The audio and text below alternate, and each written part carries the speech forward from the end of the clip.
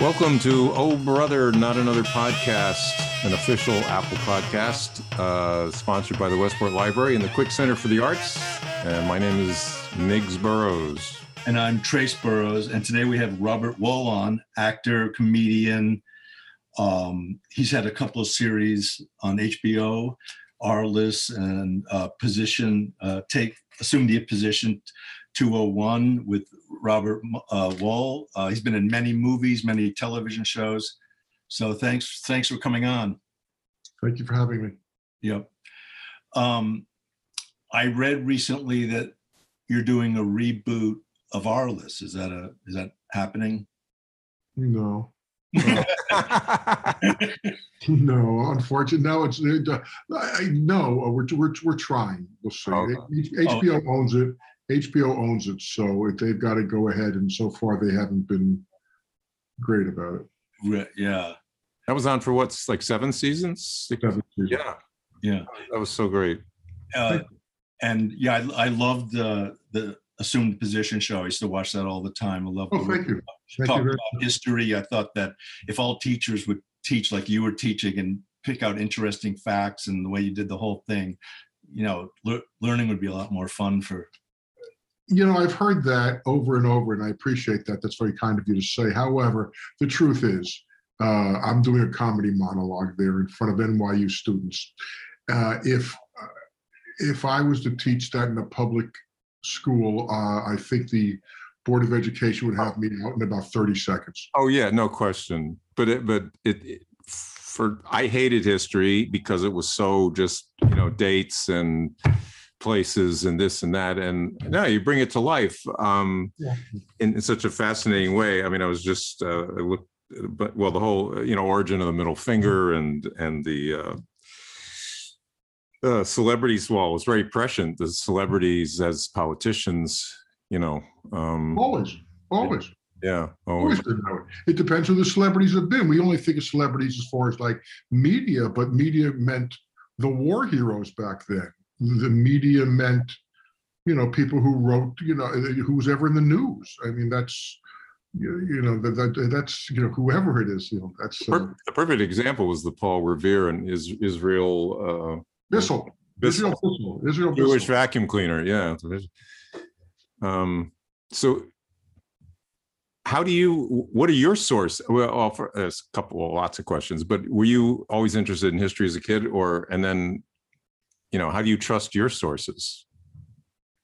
Was I always interested in history? It's not just I'm interested in history. I'm interested in storytelling. I like good storytelling. And history is storytelling. I mean, that's what it is, the stories. And you have to remember the first rule is who's telling the story. What's their agenda? Yeah. Whose point of view am I hearing? That's number one. My sources, I was pretty good about it. I mean, there's this thing called the internet. And I used a lot. Please? No, I'm sorry. Yeah, so I used a lot of that, but I also would want more. I was very tough on what source am I getting this from, and I want more than one source. I don't want a rumor unless I said it was a rumor. I wanted to know. I was pretty tough about that with my researchers and stuff because they'd say, "Hey, this is a great story." I go, "Yeah, but I don't know if it's true," unless I make it a legend. And then that got into the whole theme of, the whole, when the legend becomes fact, print the legend, the Liberty Valance thing, which is history, which is what history is.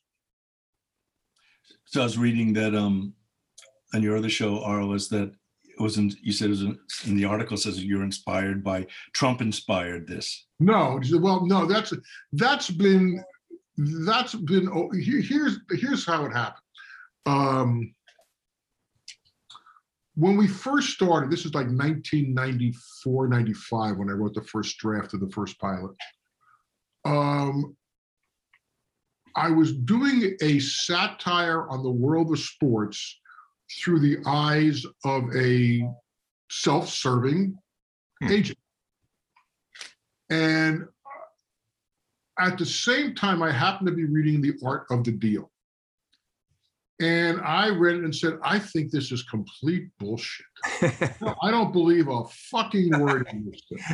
I said, but I said, he's telling you what he wants to hear, which is fine. I said, so that is going to be a good idea. I should use that as a narration where Arliss can narrate what he's do it like a documentary. He'll tell you about what he, here's, let me tell you what happened, and then show exactly what really happened in counterpoint.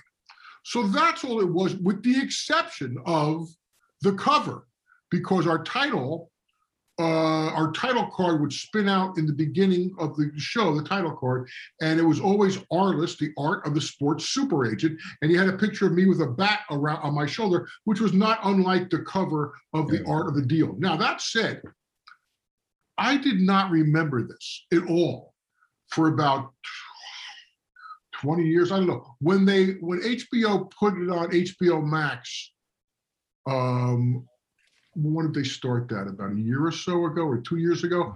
When they did that, when I had to go back and clear some music clearances and stuff, I realized that when I saw it, I go, Jesus Christ, I forgot all about this whole Trump thing, because, I never thought about it after that. So that when they say it was like Trump, no, it was only it was the idea that the book, and then we got rid of the narration anyway about year 3, season 3. We didn't use much narration. So really, the cover and the original structure was influenced by that. That's all. Yeah. So you've done a lot of various things. What do you enjoy doing most of all the different parts of all this, acting and the comedy writing and everything else? I love being in the editing room. I love working with other actors. I like directing a lot. I love working with great people. I was very fortunate in my career.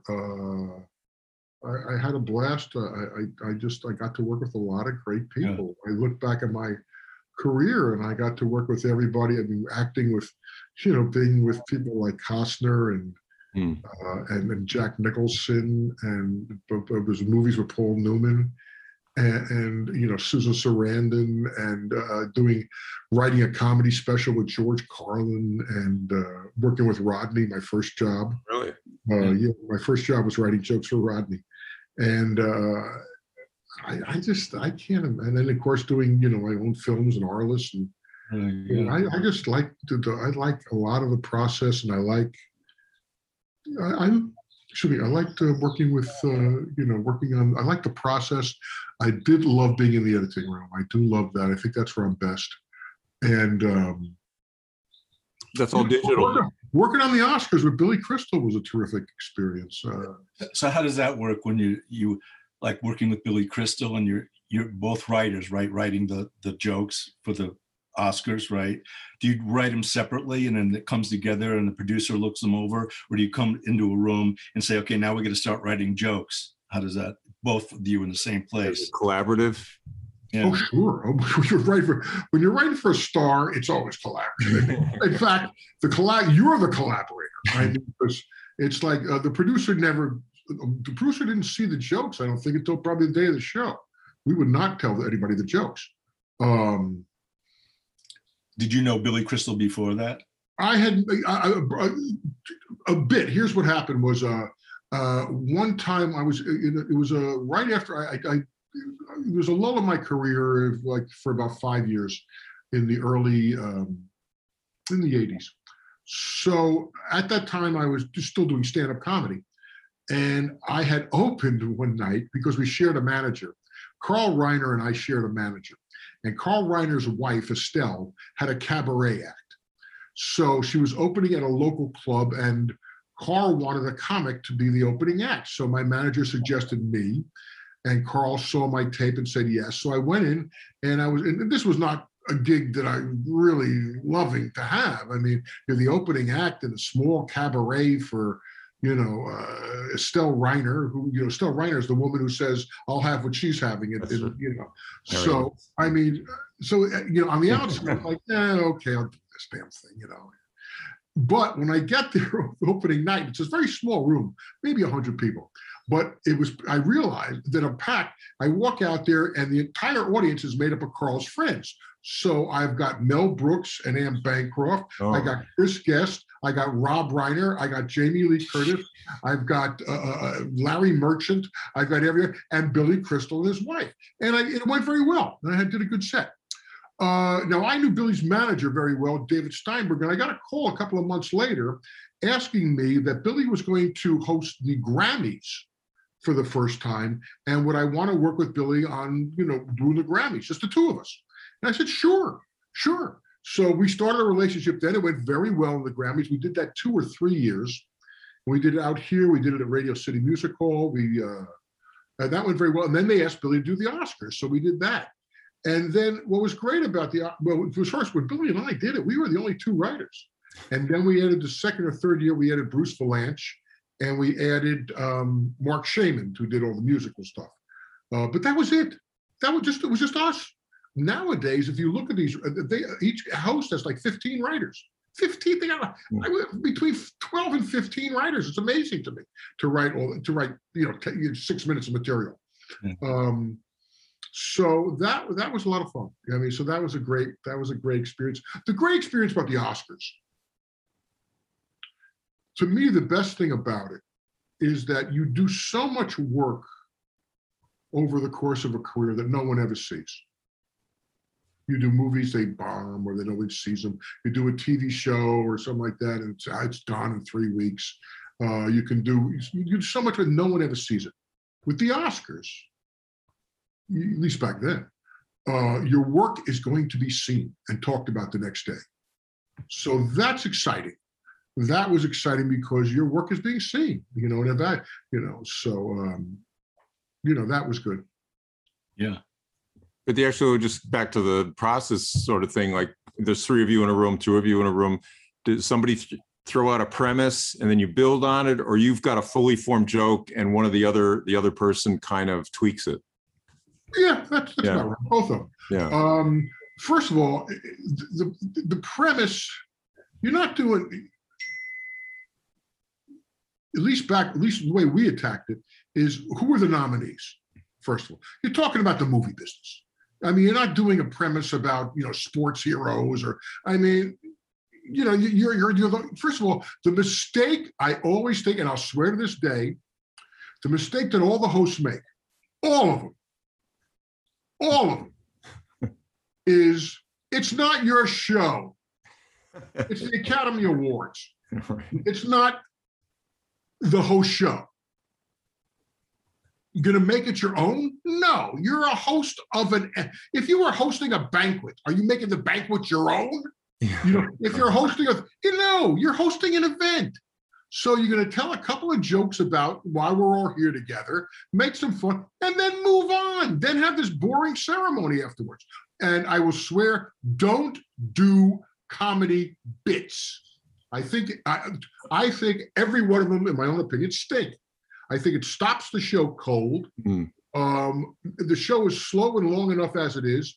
Nobody gives a shit about you bringing in pizza to feed the audience. Nobody gives watching at home gives a shit to my good. I shouldn't say it's because my good friend, but going next door to see what's playing at the movie theater.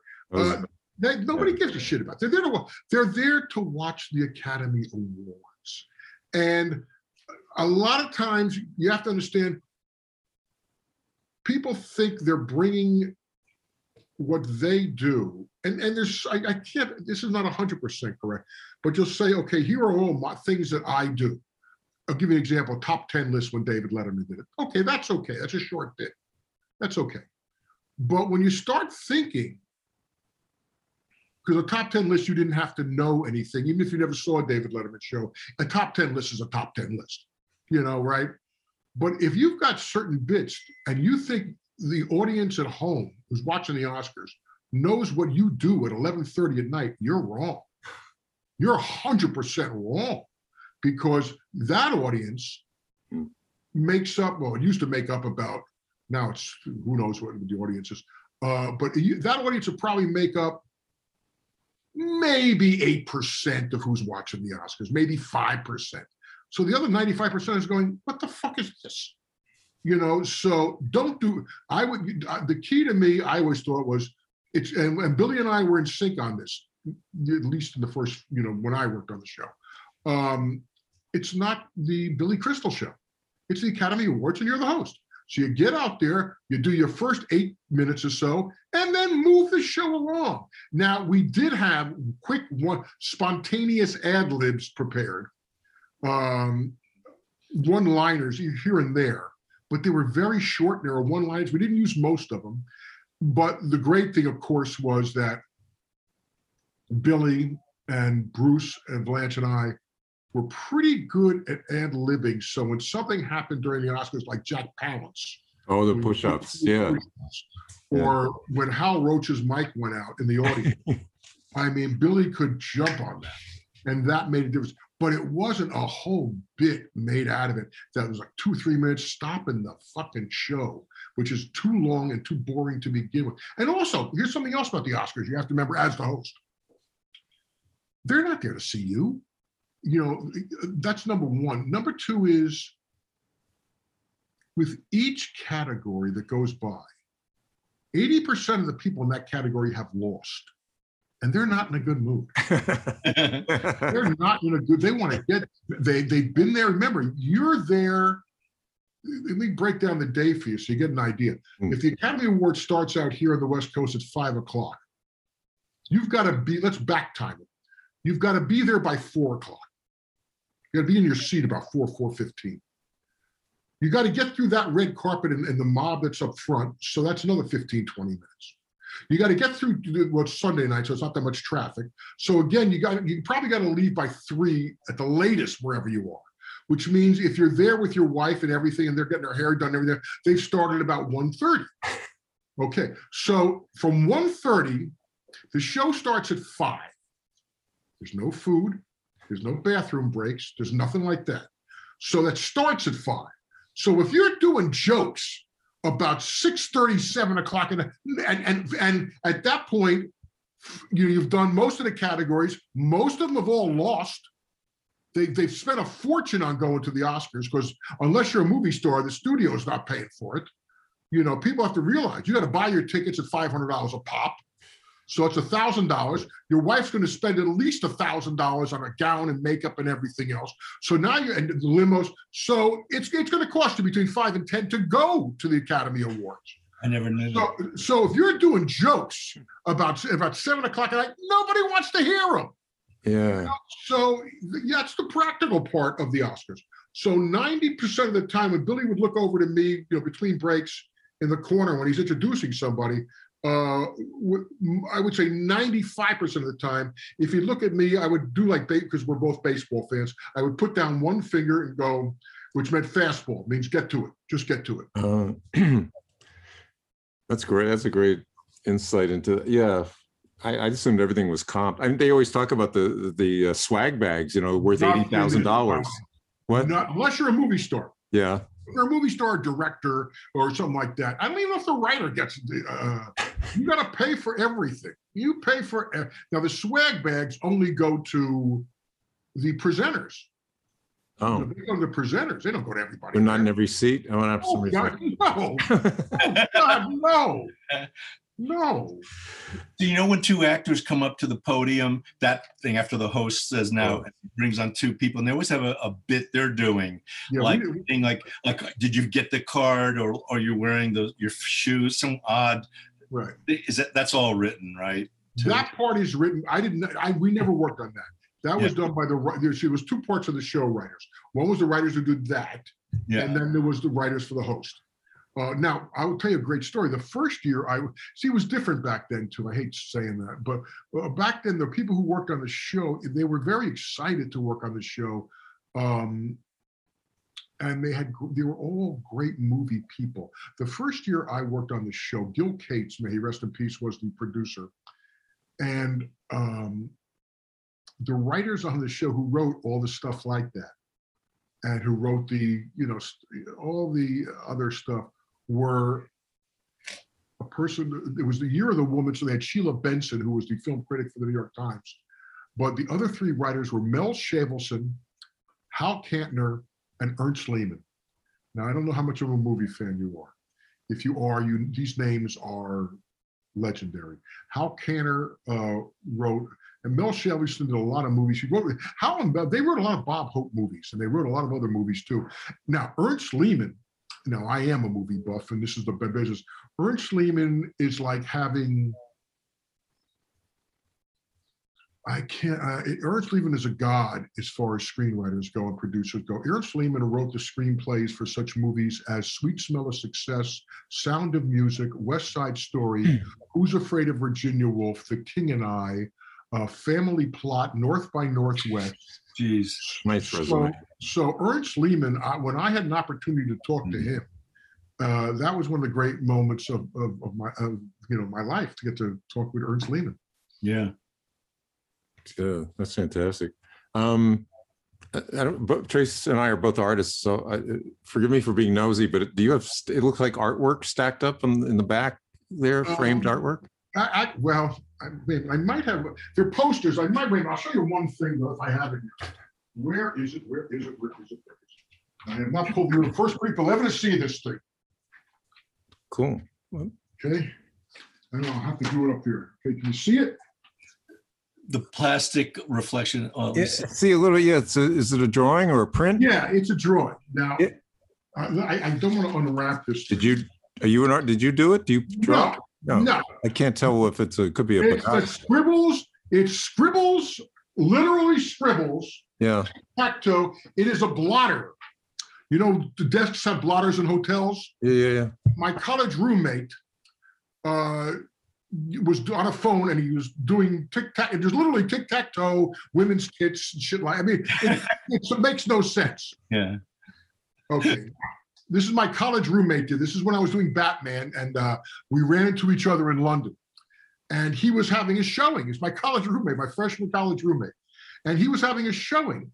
So he was on the phone with Charles Saatchi at the time, of Saatchi and Saatchi. Saatchi, yeah, the galleries, yeah. He was on, and he's talking on the phone, and and he's scribbling this shit away, and he says, "Robert, would you like this?" Now you got to understand the ego of this guy.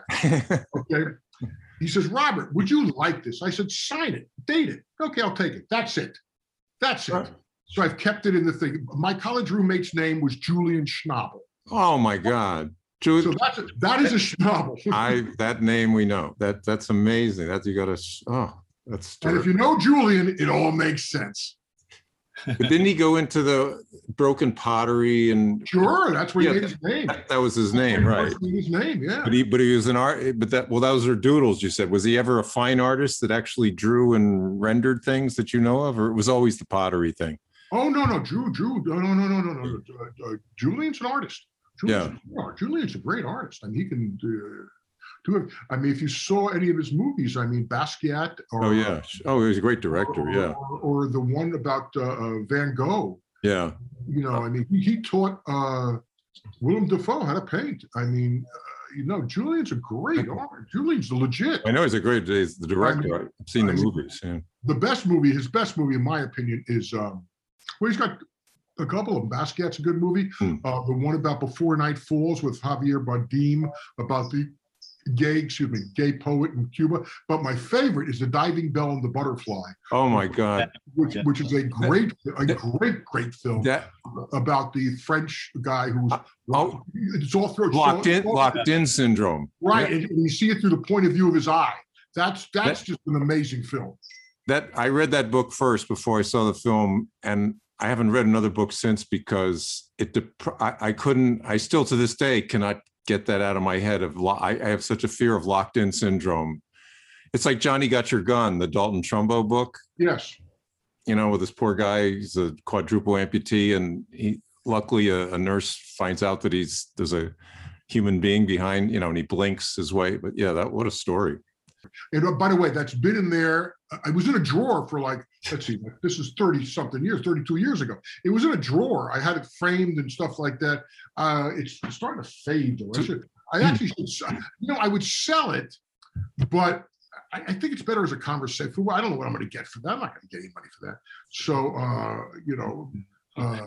You know, so I would probably, it's better as a conversation piece, But are probably. you moving in or moving out? Why is it all stacked up on the wall so I can be so you know? Because I'm a lazy prick and I haven't done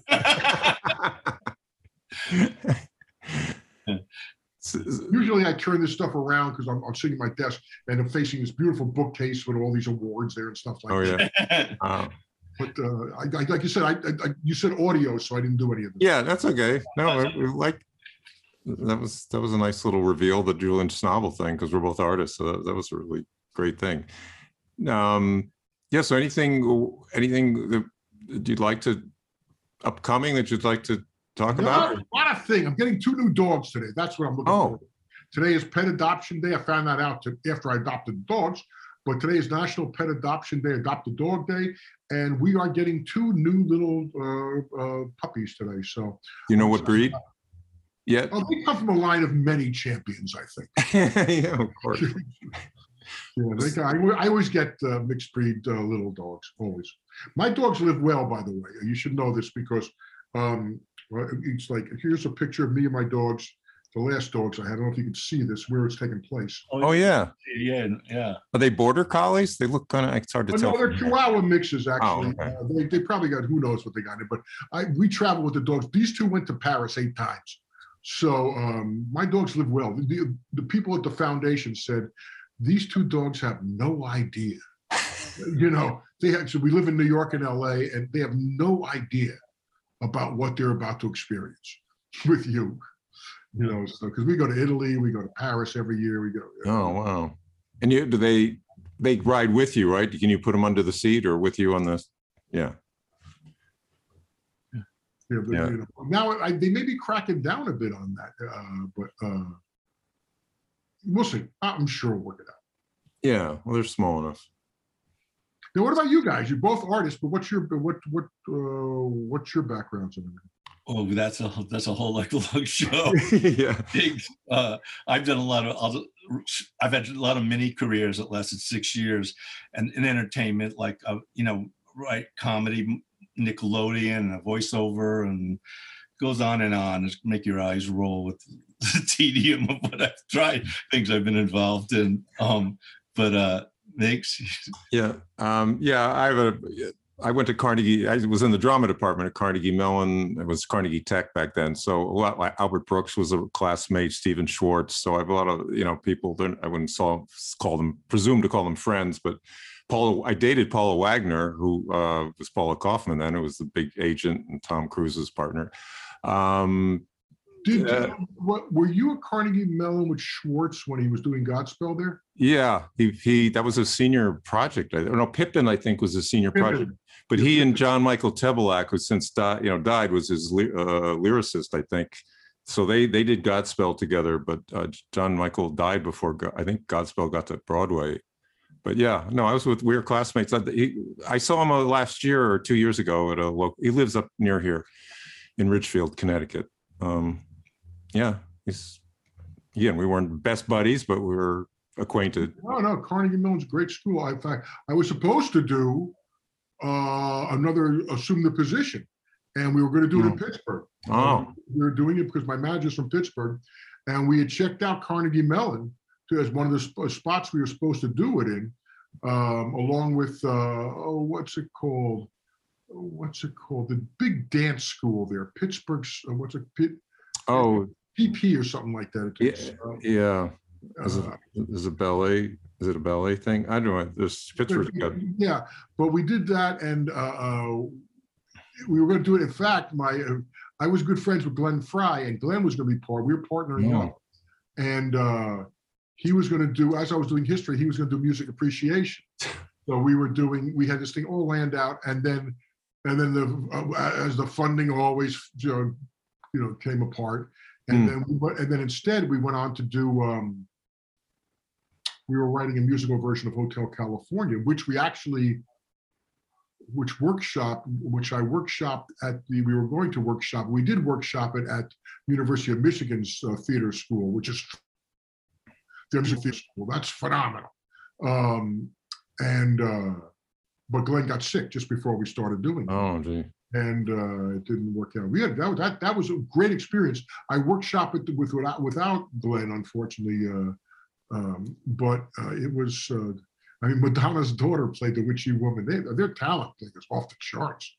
That was a great experience, but they went apart because Glenn passed. Oh man, the other Eagles weren't interested in the musical. Glenn was the guy behind that. Anyway. Well, let's go. One little side note, because you in Assume the Position, you mentioned about that the best-selling, the most stolen book in libraries is the Guinness Book of Records. According to the Guinness Book of Records, Trace has been in the Guinness Book of Records a few times.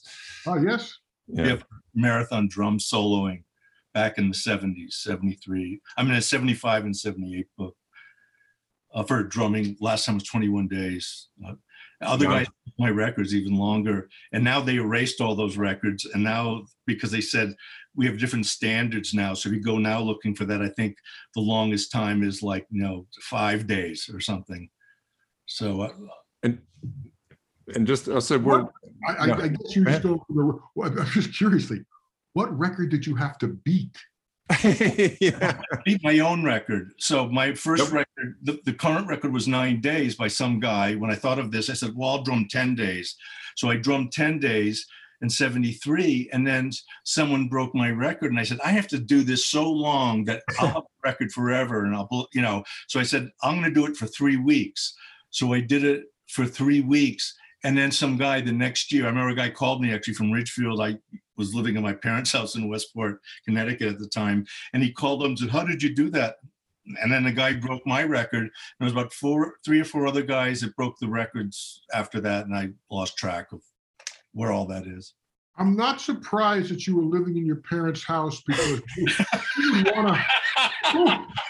would want to rent to somebody who's going to play a drum solo for 3 straight weeks? I mean, I cannot. Well, we did it in a nightclub in New York.